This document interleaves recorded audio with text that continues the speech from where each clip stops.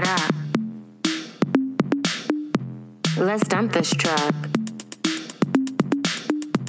Back it up, back it up. Let's dump this truck. 7 a.m. Hello, and welcome to In the Smut. I'm Bronwyn Isaac. And I'm Jordan Searles. And today we have a fantastic guest. He's a comedian. He's also a podcaster. He hosts the Frat Chat podcast. He's a wonderful person. And he also just won Best LGBTQ Screenplay for, you can tell us the name of the competition because my brain is melting, Chris Moore. Oh, hi. How are you? It's a London-based competition, just Best Script Awards, and I got Best LGBTQ Screenplay in the short category. We love it. A little baby. A little baby, Yeah. The best little baby that the world needed. Awesome. Well, thanks. It's wonderful. And today we have you here to help us unpack a recent film, 2015, although I will say 2015 feels like very long ago, given how the world is. It's called Beautiful Something, and this was directed by Joseph Graham.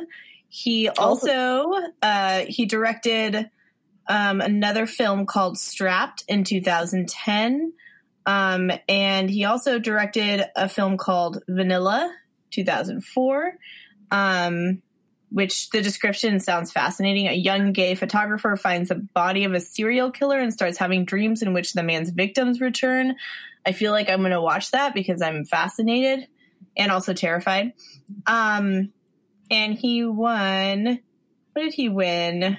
He won an award, a nomination for Viewer's Voice Award. Oh, interesting. At the San Jose Film Festival for Vanilla, for his 2004 movie. So he's made a few films, all gay, love, and / erotica.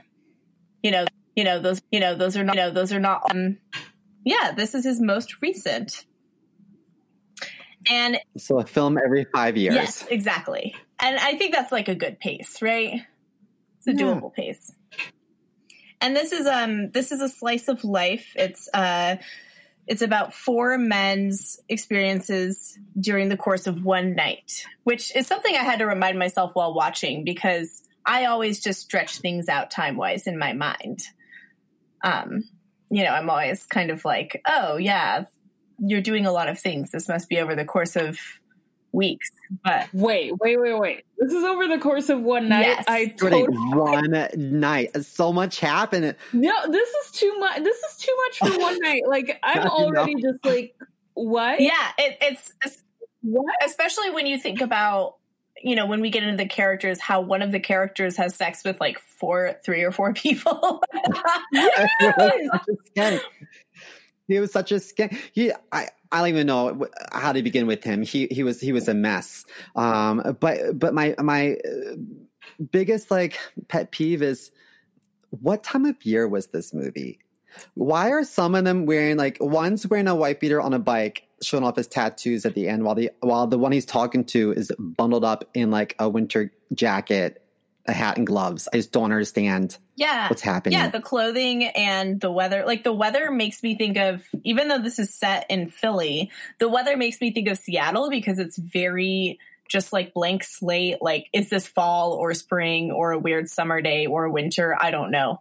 And I don't know what year it You can see is. their breath in some of the scenes. It's wild because in the scene, sometimes it feels like different times of day while you're watching it, and I don't understand. Sometimes it feels like night. Sometimes it feels like day. Sometimes it feels like morning. And it's so interesting. Yeah, the light is different, which makes me also wonder, is it supposed to just be so fragmented? Not Memento style, not like you need to, piece it together necessarily, because you can very much figure out the order of events, but is it just oh, actually this moment smoking happened earlier, but you don't need to know. Right? I think they kind of messed things up when they started it off at a gay bar, Yeah. but it was empty, which leads me to believe it was an after-hour bar. Mm-hmm. The bars that, you know, aren't really popping until the other bars close. So then when they revisited that bar and it was popping, I would assume that it was probably 2-something in the morning or later.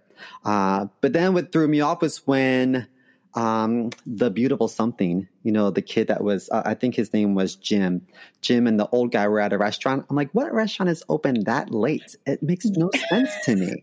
Where are they? Yeah, the time. Yeah, where are they eating? You know, this, and just the way that everybody is acting, like, we haven't even gotten to the plot yet, but this reminds me of, like, if Bret Easton Ellis wrote a story with no women in it. Yeah, and That- you could, that I mean, and you could learning listen TikTok. on tape and just like let us know what you think. Yeah, I mean, totally. he wrote American Psycho, so it's a little taste of his style. Yeah, I would say read not American Psycho, though. Like, I would say read The Rules of Attraction might well, they'll all depress you, so it really doesn't matter. I don't know, like The Rules of Attraction or Less Than Zero. Don't trust the movie version of Less Than Zero, because I don't know why, but the movie version is just like an anti-drug movie, when in the book, no one is anti-drugs. Everybody is just doing drugs. So it's New York. Yeah, no, totally. It's West Village in New York. I'm familiar. But yeah, this movie, Exactly. like, all of these characters it's very hard to really parse out what's going on. Like, I think, okay, so there's a writer guy who Yes, his name's Brian, and the Typewriter actor's boy. name is Brian Shepard. Yeah. And Brian, I mean, there's so much going on with him. Like, he fucks Jim, and then Jim's like very cold to him afterwards, and then he like stalks Jim for a little bit later in the movie, which is like kind of weird. And then there's also the thing with like his roommate / best friend, where it's like they fucked once and then the roommate's like, no, I'd rather be with women. And that, I don't know why, but I want to talk about that first, because when I was watching that scene, all I was thinking is that this is really the best case scenario with you fucking your straight friend. Like, this is the best outcome that you could possibly have. Like, he was just like, we did it. I love you. It was beautiful. I don't want to be with any other men. I just want to have this one experience with you. It's just, this gay thing is like not for me, but what we had was special. And I was like, that is the most compassionate that he could be. He could be so much worse, I feel like. Well, you know, I felt bad. So I think the guy's name was Dan, his friend. I felt bad for him because then Brian's like, I wrote a whole book of poetry about that night. Like, I'm in love with you. And Dan was so composed. He's like, okay, I hear what you're saying. Never going to happen. You know, that's why, you know, it's hard when you're a gay man. Sometimes it's just easier to be mean to other gay men, because sometimes when you're nice to people, they misconstrue that for feelings. Do you know what I mean? Yeah. So I feel like Brian is everything I hate about the gay community. It's like they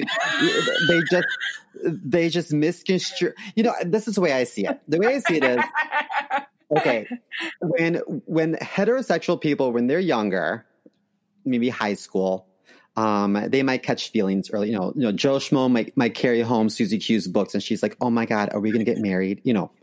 Well, young gay boys like me, we didn't do any of that stuff. We kept our nose in the book because we weren't trying to be outed. You know, we were just keeping to ourselves. It wasn't until we started going to gay bars for the first time in our early 20s that we are starting to explore romance. And so at the age of 22, someone's buying me a drink at the bar, and I'm like, oh my God, are we going to get married? Is he the one? That's what I feel like with Brian. He just catches feelings too fast. It's like, yo, slow down, buddy. It's a marathon, not a sprint. He does have like a very. If I had written a book of poetry about one person, I wouldn't tell them about it. No way. You can keep that to yourself. Christ almighty. Yeah, like Brian does have a very high school approach to the way that he interprets like sex, right? It's very like, I mean, everyone has a different relationship with sex, but he's very much like, we had sex, so therefore we're dating. Like that means something. Like Stage 5 clinger. Yeah. And it does feel very like, I don't know, you lose your virginity and then you're like, well, obviously we're going to, be partners. We're going to get married or something, except we don't know how old he's supposed to be, but I assume he's in his 30s. He doesn't even look like he's in his 20s.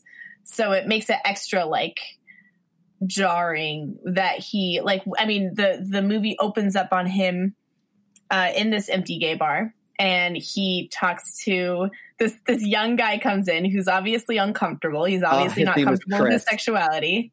Oh, his name's Chris. Of course. Fucking Chris. Right? And he's just like, it's like once Chris walks in, Brian's legs like open up and he's like facing Chris. He's like spread eagle and he's like, do you want a drink?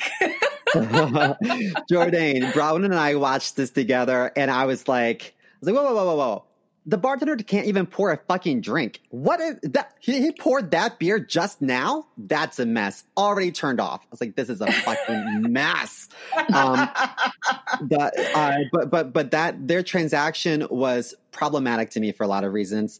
So Chris, I can tell that an older gay wrote this because older gays tend to live by the whole buy now, gay later. It's almost as if I think the older gay community doesn't believe that bisexuality exists among men. So it's the whole buy now, gay later, like, oh, they're in a phase. This is a stepping stone into homosexuality. That's where I thought that storyline was going. But I did not like that their first kiss was back at the apartment. Like, why would you go home with someone and then kiss? It doesn't make sense. Right. Like, what? Who like wrote normally this? you would be making out at the bar or like outside or something and then you decide, okay, let's go hook up. So that to me was weird. And then also, this was the only moment in the entire movie that there's even any reference of safe sex. He says, should I? He's like, wait, let me grab a condom. And he never grabbed a condom. So I thought to myself, like, this is so problematic for young gays that are watching this. Because I think that there's a misconception that barebacking is an appropriate fetish because it's very problematic and dangerous for our community. Now, the fuck is wrong with these people? Like, the fuck? It's a stranger. You don't even know his name and you're raw dogging? The fuck? Yeah, and that scene, like, this is like, the second scene where they're like back after meeting and we really don't know anything about either of them. We know that Brian's a writer because the movie opens up with him on his typewriter, right? And then he goes to the bar and then he meets this guy, this young kid who's like, I have a girlfriend, I don't know, but also I want you to fuck me.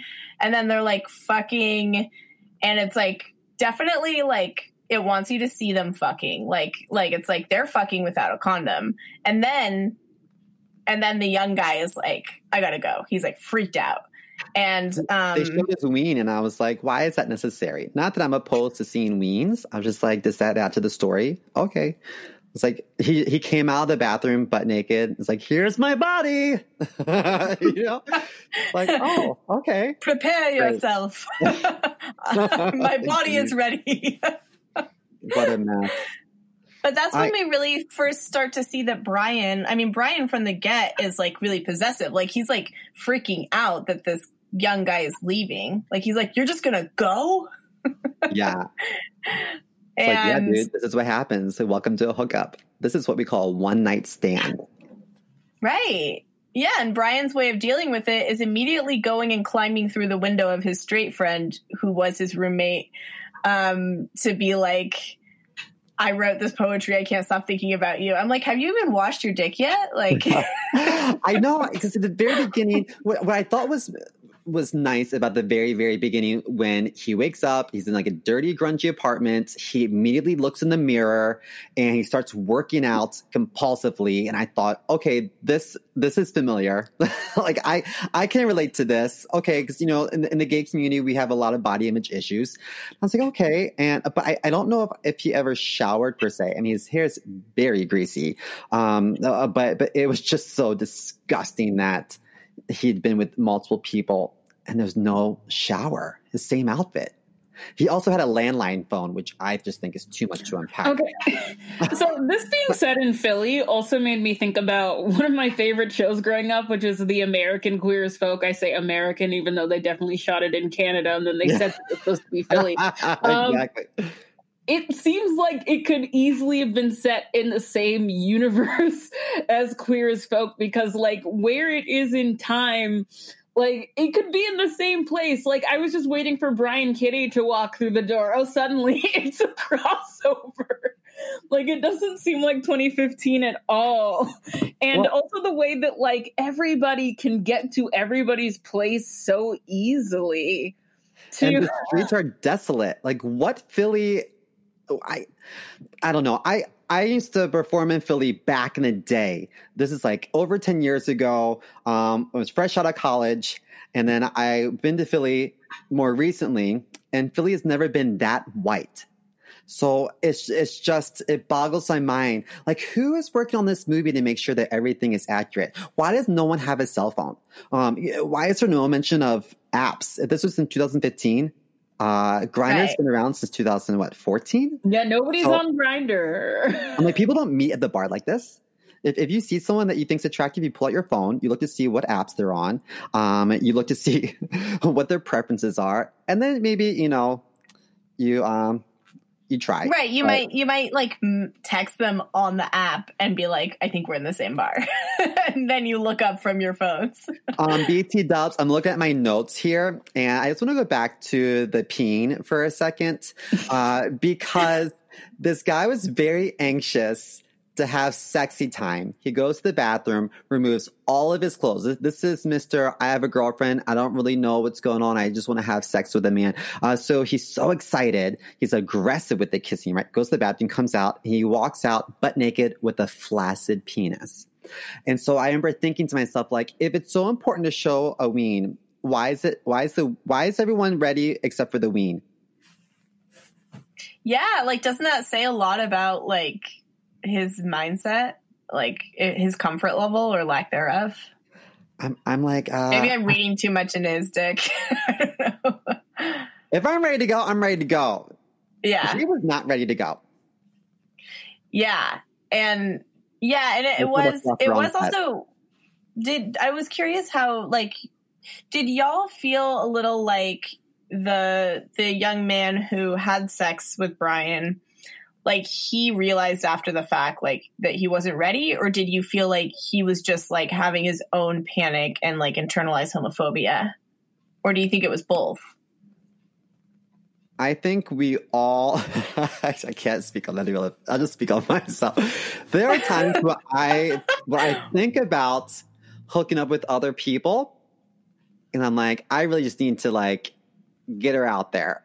And then I rub one out and then I'm like, I'm good. And I'm like, I can't believe I was just thinking that. I'm so glad I didn't do that. Do you know what I mean? Does that make sense? Yeah. There's times feel like I woke up next to people. I'm like, what was I thinking? Like, oh. Yeah. I mean, that happened to me a lot in my life. It's a safe space.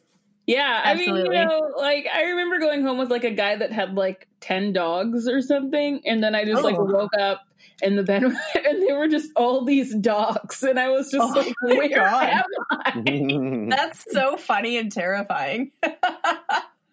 He was also like almost 7 feet tall. And like, you know me, I'm very short. And I was like, what were even the logistics? Maybe he had to stack his dogs and then never mind. I was like, you sat on a dog. I was like, no, that got weird quick. I'm sorry. Yeah, I don't know. Like sometimes you come home with somebody and you're just like, I'm not, you know, it seems seems like pretty normal to me. And I feel like if somebody feels that way, you should just be chill and like let them leave. Yeah, like if it hurts your feelings, which is valid, it's not going to help for you to scream at them. Like they're not going to change how they feel. Like you're just going to feel embarrassed. Totally. Yeah. So, I used to date this guy who had a dog, and while we were making lovies, the dog had to be present in the room because I had separation anxiety. And I remember he would say, "Is everything okay?" Because I would go soft, and I was like, "Well, your dog is pressing its cold nose against my thigh, and I'm a little uncomfortable. Sorry." That's incredible. It's so uncomfortable. That's so.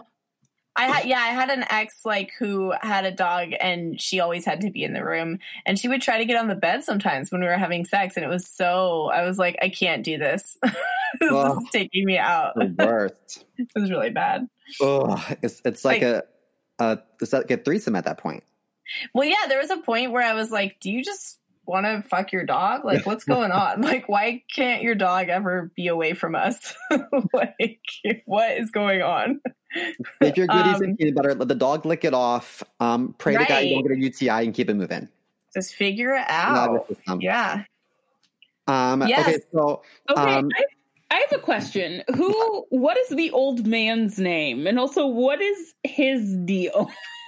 Because he's just sitting in like sitting in a limo. His name is Bob, and I love how these names are so original. You got Jim, Bob, Dan, Brian, Drew. Bob is apparently he stole a bunch of high schoolers' prom limo, took it over, and he drove around the city to judge everyone because he said something like, "Oh, they're not good enough for me. He'll be dead in a year," referring to like the drug addicts. Yet he's an alcoholic. So the fuck? He's like dead in a year thing was like so upsetting because it's like you're just trying to pick up anybody. Why are you being choosy right now? Why are you being judgy? He was awful. He was a mess. I got the sense that maybe so the older guy and also the artist, I think his name was Drew. I got the sense that they might have had larger parts in the movie and maybe they were cut out. Yeah, I feel that way too because like Bob, so the Bob character, he's in a limo. He's an older, well-off guy who's cruising for young men and literally like a catcaller. Like he like pulls over and like hits on men. And then Coleman Domingo plays Drew, this sculptor, and he was wonderful. He's fantastic. But I definitely felt like both of them. I wish that even though I don't like Bob's character, I wish that we had a little less of Brian and a little more of one of them. Agreed. In my opinion. Because Brian, I think, is the character who's on screen the most. That's the writer. Yes, but Jim was the one who Bob referred to as the beautiful something. So I was like, wait, is Jim the title character? Maybe they should have started the movie off with him. Because no, you go. I felt like Brian at the end, like reading his poetry, like as a narrator almost. I just felt like he was the title character, but he wasn't the beautiful something because Bob didn't say so. Bob drove right past him in his limo. Yeah, that's true. Bob, it was like, yeah, that's interesting. It's like Brian's kind of the narrator, and Bob is like the gaze, and then like. What was the name of the character who was the beautiful something? Jim? Jim. Yeah, Jim. And then Coleman is just like the cool artist who deserves better. Coleman deserves a better movie. Like he's sitting in his studio and he's in a better movie and then everyone else is in a different movie. I know. Yeah. I love how Coleman never leaves that space. I mean, when you mention that, like, it takes place within a night, which is still wild to me, it makes sense that he never leaves that space because, like, he's at home. He's not going to go out. But every single time it cuts to him, I'm just like, what if this was just like a chamber piece and they were just all in that studio? I just kept on, like, remaking the movie because as the movie itself, it's like, Brian is trying to get anyone to love him, anyone to fuck him, anyone at all. And, like, Jim is just, like, trying to decide whether or not he's going to stay with Drew or go do something else. And Bob is just being an emotional terrorist, just chaos, really. And then there's another guy, Sergio, I believe, who I don't even know if Sergio comes up. Like, I saw him he's at the end talking to Brian, and, like, that's the one that Brian ends up with. But I was trying to think that, like, does Sergio show up earlier in the movie? They talk to each other like he did, but I didn't see him. He did. So I was so annoyed because at one point, Brian sees Jim on the street. And then so Brian follows Jim back to Drew's house. And so Jim says, hold on. And Jim goes into his house and he has a screaming match with Drew. And he says something like, I'm not your human sacrifice. He, like, went from 0 to 60 in a matter of seconds in that exchange. And I could talk forever about that scene, but anyway, go on. But he's talking to Drew. He's also opened a beer. He's having a moment, all while Brian is patiently waiting for him outside in the cold. Now it's like, what gay man waits that long? You know what I mean? I would never. Yeah. But while they're having that exchange, Sergio shows up on his bike and he's like, hey, I have some weed if you want to go smoke it somewhere. And Brian's like, no, I'm waiting for someone, but I don't know his name. So then Sergio's like, catch you later. Sergio is like this, like, very strange, magical realist character who just appears on a bike and is like, obviously you're gay and I'm gay and we're into it and I have weed and you trust me. Like, there's so many things going on with his interactions where I'm like, wait, who actually offers weed? Like, yes, I've smoked weed with strangers for sure, but, like, who just rides up? He's not trying to sell weed. He's like, I want to smoke with you.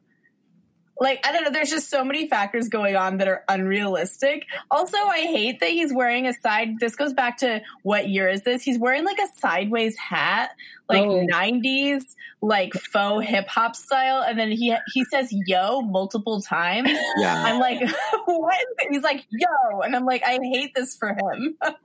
Okay, here's the thing. Like, okay, like, I'm not going to make this, like, a giant sticking point. Like, I'm not angry about it, but, like, it's very clear that this director, like, doesn't really understand people who aren't white. And it's very funny to watch him, like, try to parse through it. And it's interesting because, like, he doesn't understand Sergio at all. So Sergio is just doing, like, what the fuck ever. He just, like, shows up and he leaves and whatever, very magical. But Drew, I have a whole thing about Drew. The thing about it is that, like, the director is aware that Drew is, like, a very attractive, like, sexy man. Like, the sex scene, Kyle did not watch the whole movie with me, but he was, like, walking by the door and, like, heard the sex scene between Jim and Drew, and he stopped, and then we watched it together. Oh, that was a great scene. That was a great scene. That was the one scene that Kyle watched, and it was just, like, it was a really good sex scene. Like, it was blocked really well. Like, it looked like two people having sex. Like,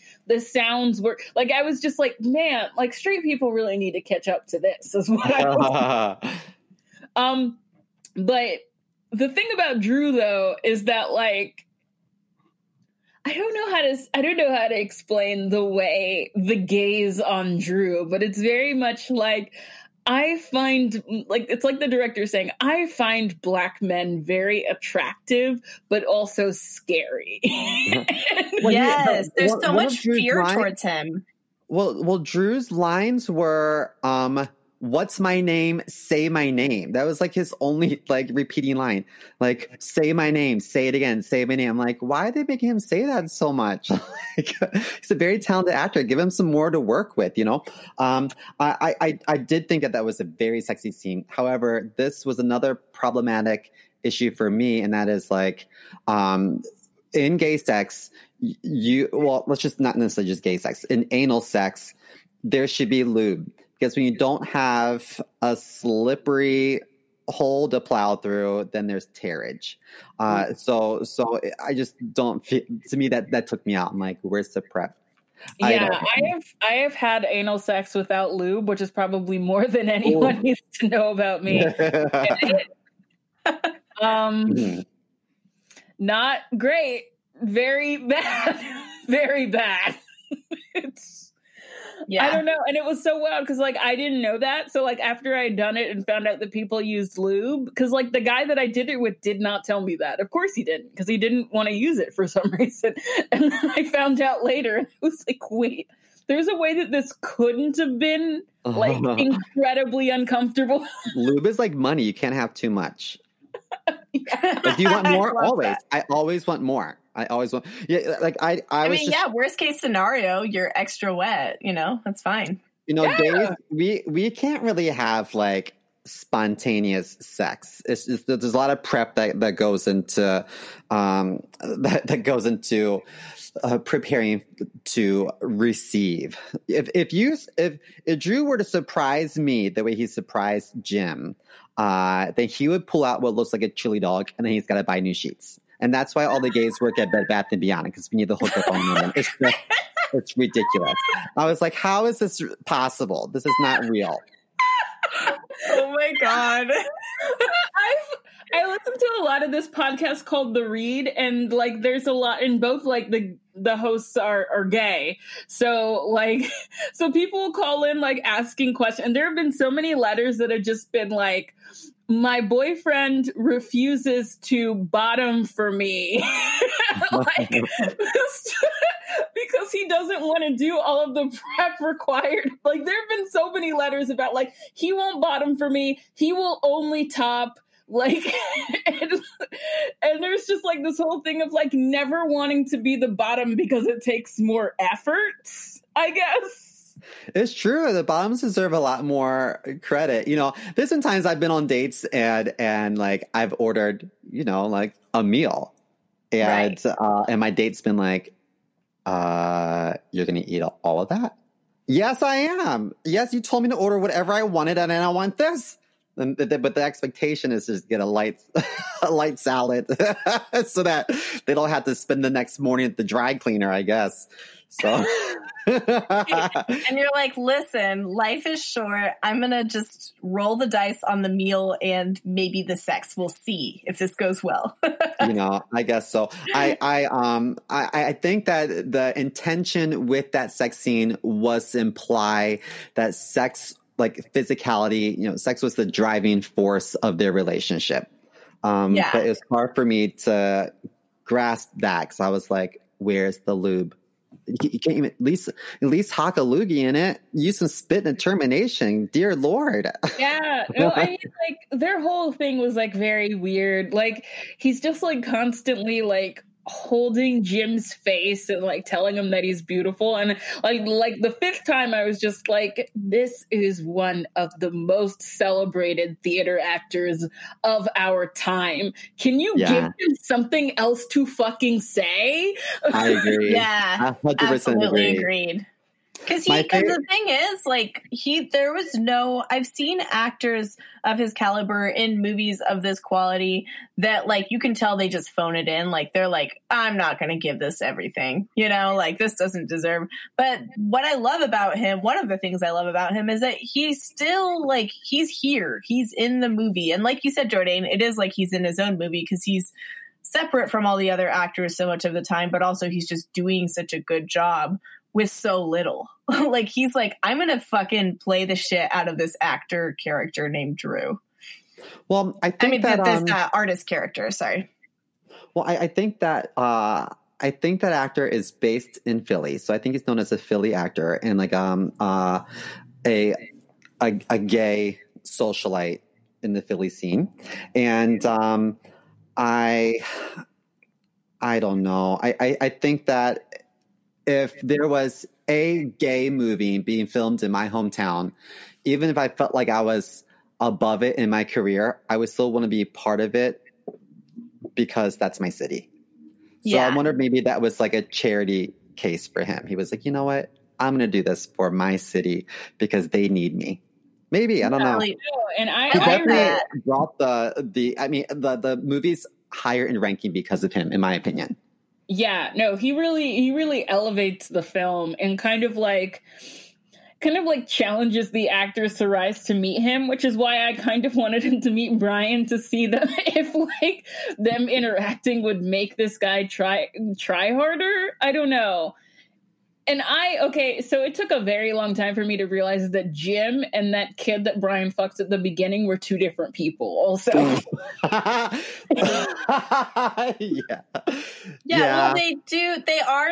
they look different, but at the same time, they are very similar types. So I totally, like, I had a moment where I was confused because I saw, like, the picture that Brian keeps of his straight roommate. I thought that was a picture of the kid that he had sex with from the bar.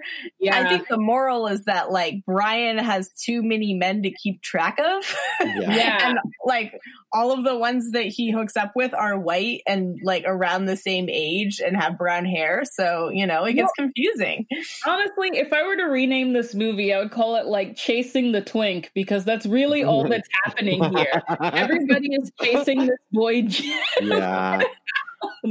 That's true. And I also felt like, okay, so Brian in the beginning had this, like, let's just call it a piggy bank. He had this, like, jar of, like, random loose change and, like, crumpled up dollar bills, you know. And then then later on you see Jim packing. Remember the beginning? Jim, he's packing a suitcase and he packs a backpack, but he puts like 4 things in it. It reminded me of, you remember the show Full House back in the day? And there's the episode where Stephanie Tanner drives the car through the kitchen. Yes, I actually do remember this episode. And she's like, "Oh shit, I gotta get out of here." So she grabs her backpack or suitcase and she puts Mr. Bear in it. And she's like, "All right, see you later." That's what this kid reminded me of. I'm like, "Where's all your stuff? You're an adult, but you have like 2 outfits." He had this like clothes rack and he had like 4 things on there. It's like, what kind of gay are you? What is this? But everyone's such like a starving artist and minimalist. I don't know. Yeah, and again, it's like, this is all, like, what year is this, right? Like, it feels current, but at the same time, like you've already said, there's no apps. They have phones, I feel like, but I actually don't, like I don't know if they have smartphones, like, and I don't know if that, I mean, I guess that was obviously an artistic choice to just, like, not include the internet in this. But it's interesting. I guess it's about, like, I actually really don't know what this movie is about. And I think that that's my problem. I don't know what it's about. I don't know what conclusions we're supposed to get from it, aside from, like, white men are annoying, which I knew that already.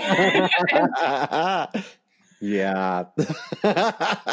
Well, I have to say that Jim is clearly going to be a successful actor because he's read Romeo and Juliet. I was like, how cliche can this be? What the yeah. Oh my God.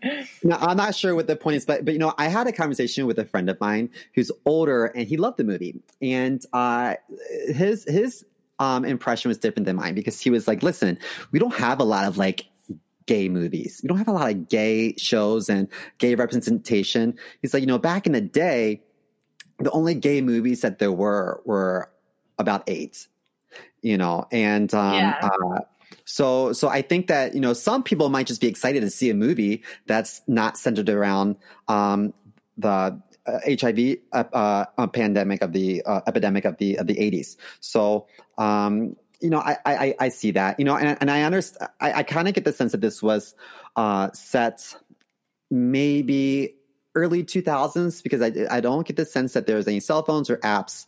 I also got the sense that there was still a lot of shame. I mean, there's a lot of shame in being homosexual, but I think it's gotten better over the years. I just know that I kind of related to this a little bit because being a kid of the 90s, I just know that when you were in school in the 90s, you were taught that there was a correlation between homosexuality and HIV, that the gay community was more susceptible to HIV because of unprotected sex.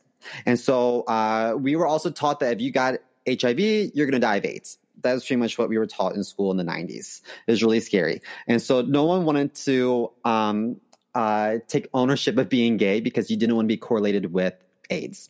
So there was a lot of shame just for being gay.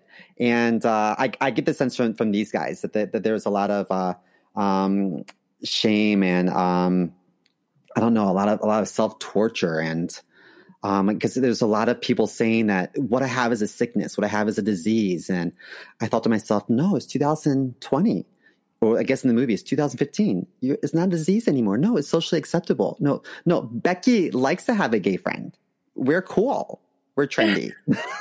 There is definitely almost like just there's a tone of secrecy, in the movie. And cause the fact that the gay bar, well, there's 2 gay bar scenes, but the first gay bar scene is kind of depressing and empty. It's not fun. It's not groups of friends hanging out or a cute date. It's kind of this ghost town. And then later there's the busy, it's the same bar, it's busy and, people are drunk, but it feels stressful. It feels, maybe also part of this might go back to the kind of gray skies, confusing weather, and the fact that it doesn't have there's not a big plot. It's just it's these different men interacting with each other throughout the night, that it feels lonely. To me, it felt lonely. Yeah, because there's no friendship in this, it's just the men who have had sex with each other, and most of them it's casual, and casual can be really intimate and beautiful, but because Brian is at the center of so much of it, Mm-hmm. You know what I mean? There's a sadness to that. Totally. Yeah, I can. Yeah. Maybe that's what I was feeling while I was watching it. I was very depressed, but I didn't really know why, and I couldn't figure out why everyone was so sad. And your description of it, Chris, is it really makes sense of it for me, because I didn't really know where the angst was coming from. I think when I was younger, there were, and I'm sure a lot of people can relate to this from other communities as well. But just being gay, when I was younger, there was no gay characters to look up to. Later on in my high school years, there was Will and Grace, but there's no gay characters unless it was a novelty a shopping friend or something. But when I was younger, there was no, stories about a nice young man will be a nice young man. They'll fall in love. They'll get married. They'll have babies, because it was illegal to get married. And to this day, it's still hard to adopt if you're a gay couple. So I totally understand maybe what the screenwriter is trying to say, in the sense that we have a lot of deep rooted issues to work out, and we have a lot of therapy to get through, and just as a community we have a lot of work to do emotionally. But I couldn't really connect to that because I was so caught off guard with all these other details in the movie that took me out, like no safe sex, and I don't know, just wasn't true to the time period. What season is it? Why is one guy wearing gloves and a hat, but Jim's packing his bag and he's wearing a t-shirt and a light jacket? I just don't understand. Why is it if it was if you didn't have the funds to pay extras, then don't set the show in Philadelphia. Set it in Scranton. That way it makes more sense to not see much diversity, and that, you know, there's only one central gay bar. You know what I mean? Yeah. Exactly. And like, why would Sergio and Brian end up together at the end and we never see Sergio? Like, you know, we spend so much time with Brian and we spend so much time just kind of seeing these other characters, and Sergio just kind of pops in at the end so that Brian can be with someone after. It's kind of like that. It's the whole thing of like, once you stop looking for someone, you find someone, like that cliche. It's like, once Brian calms down from, you know, trying to show his poetry to his straight friend and then following around Jim, right? Once he's finally like, okay, I'm just going to go home and calm down, then Sergio appears. It's like throughout the night, like, we start with Brian. He hooks up with a guy that we never see again. He climbs through his straight friend's window, tries to kiss him, talks to him about poetry. And then we switch over to Drew and Jim, and Drew is like, he's a sculptor, but he's taking photos of Jim, and they have hot sex. But Jim is all conflicted because he wants to be an actor and he feels objectified.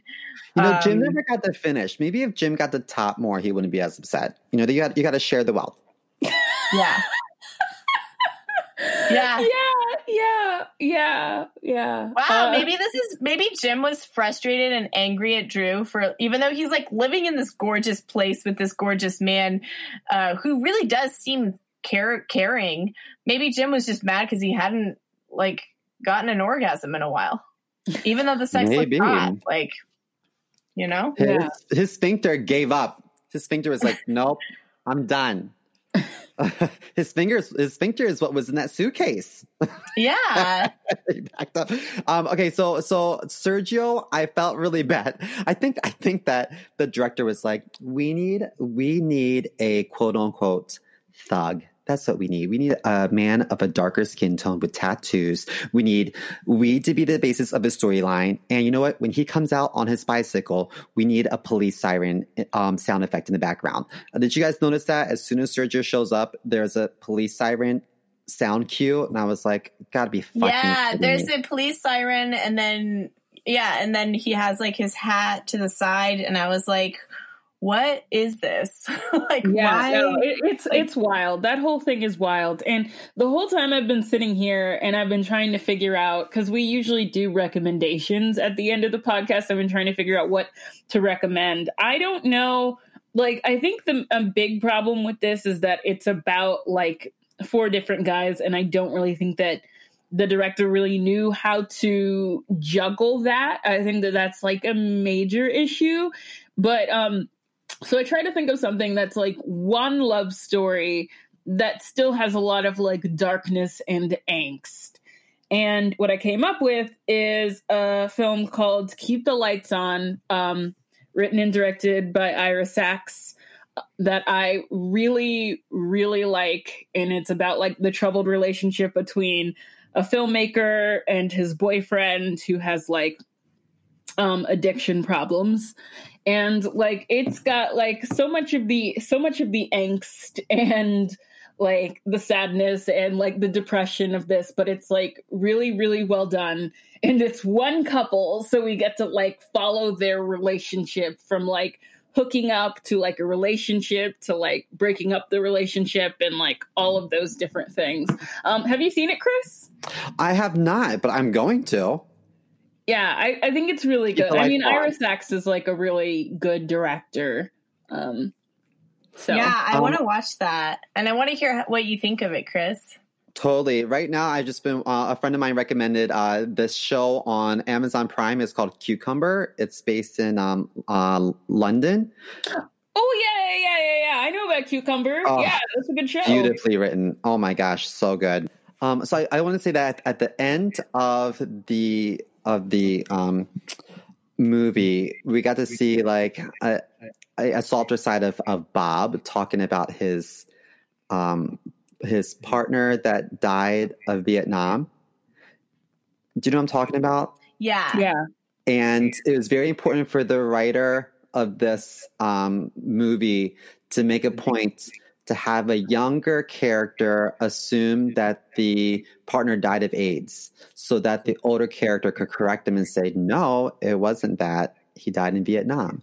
Because I do think that there is an assumption that the younger community doesn't have as much respect for what the older community went through.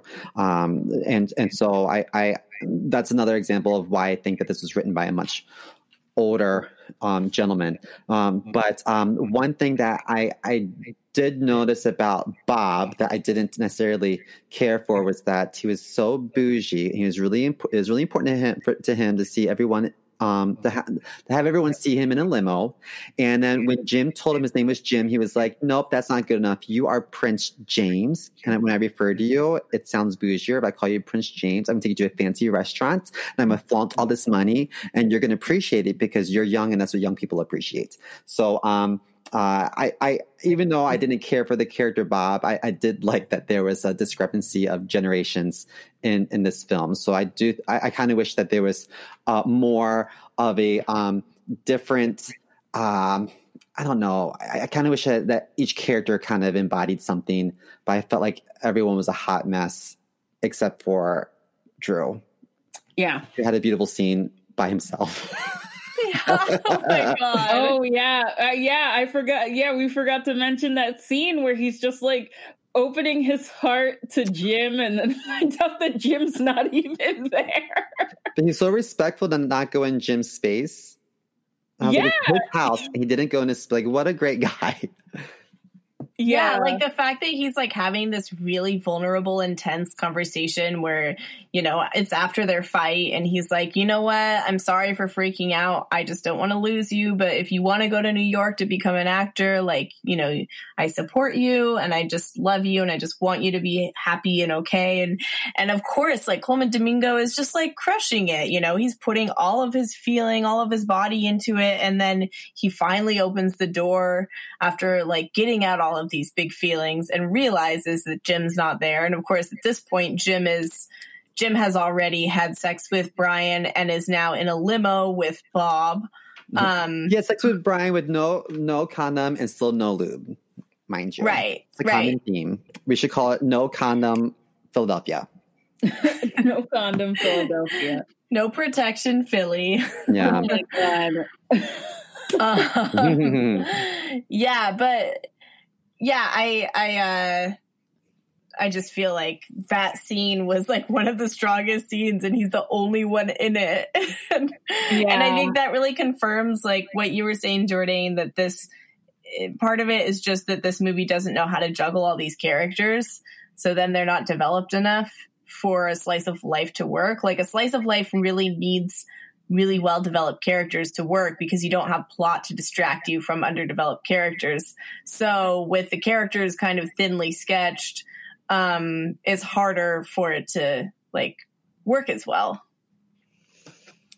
Whenever I watch a movie, I like to root for some sort of like, I like to root for love. I like for there to be at least one couple that I'm really rooting for, that I want to work out.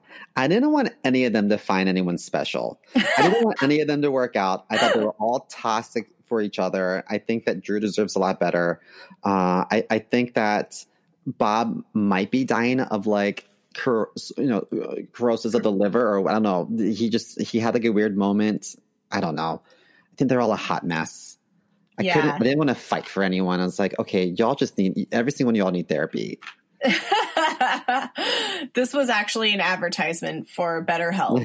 Yeah.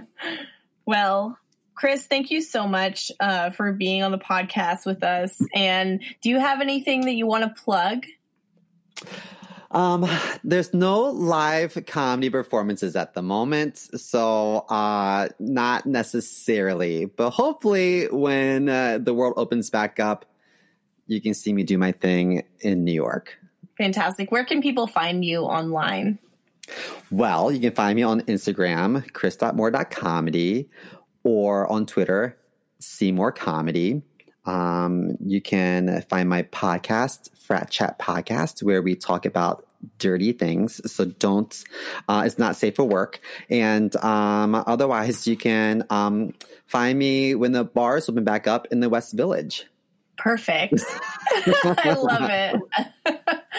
And y'all know where to find me and that we love you. And if you're listening, then you're a patron or just someone special that we let hear this. I'm Bronwyn Isaac. I'm Jordan Searles. Bye. Bye. Bye. Thanks.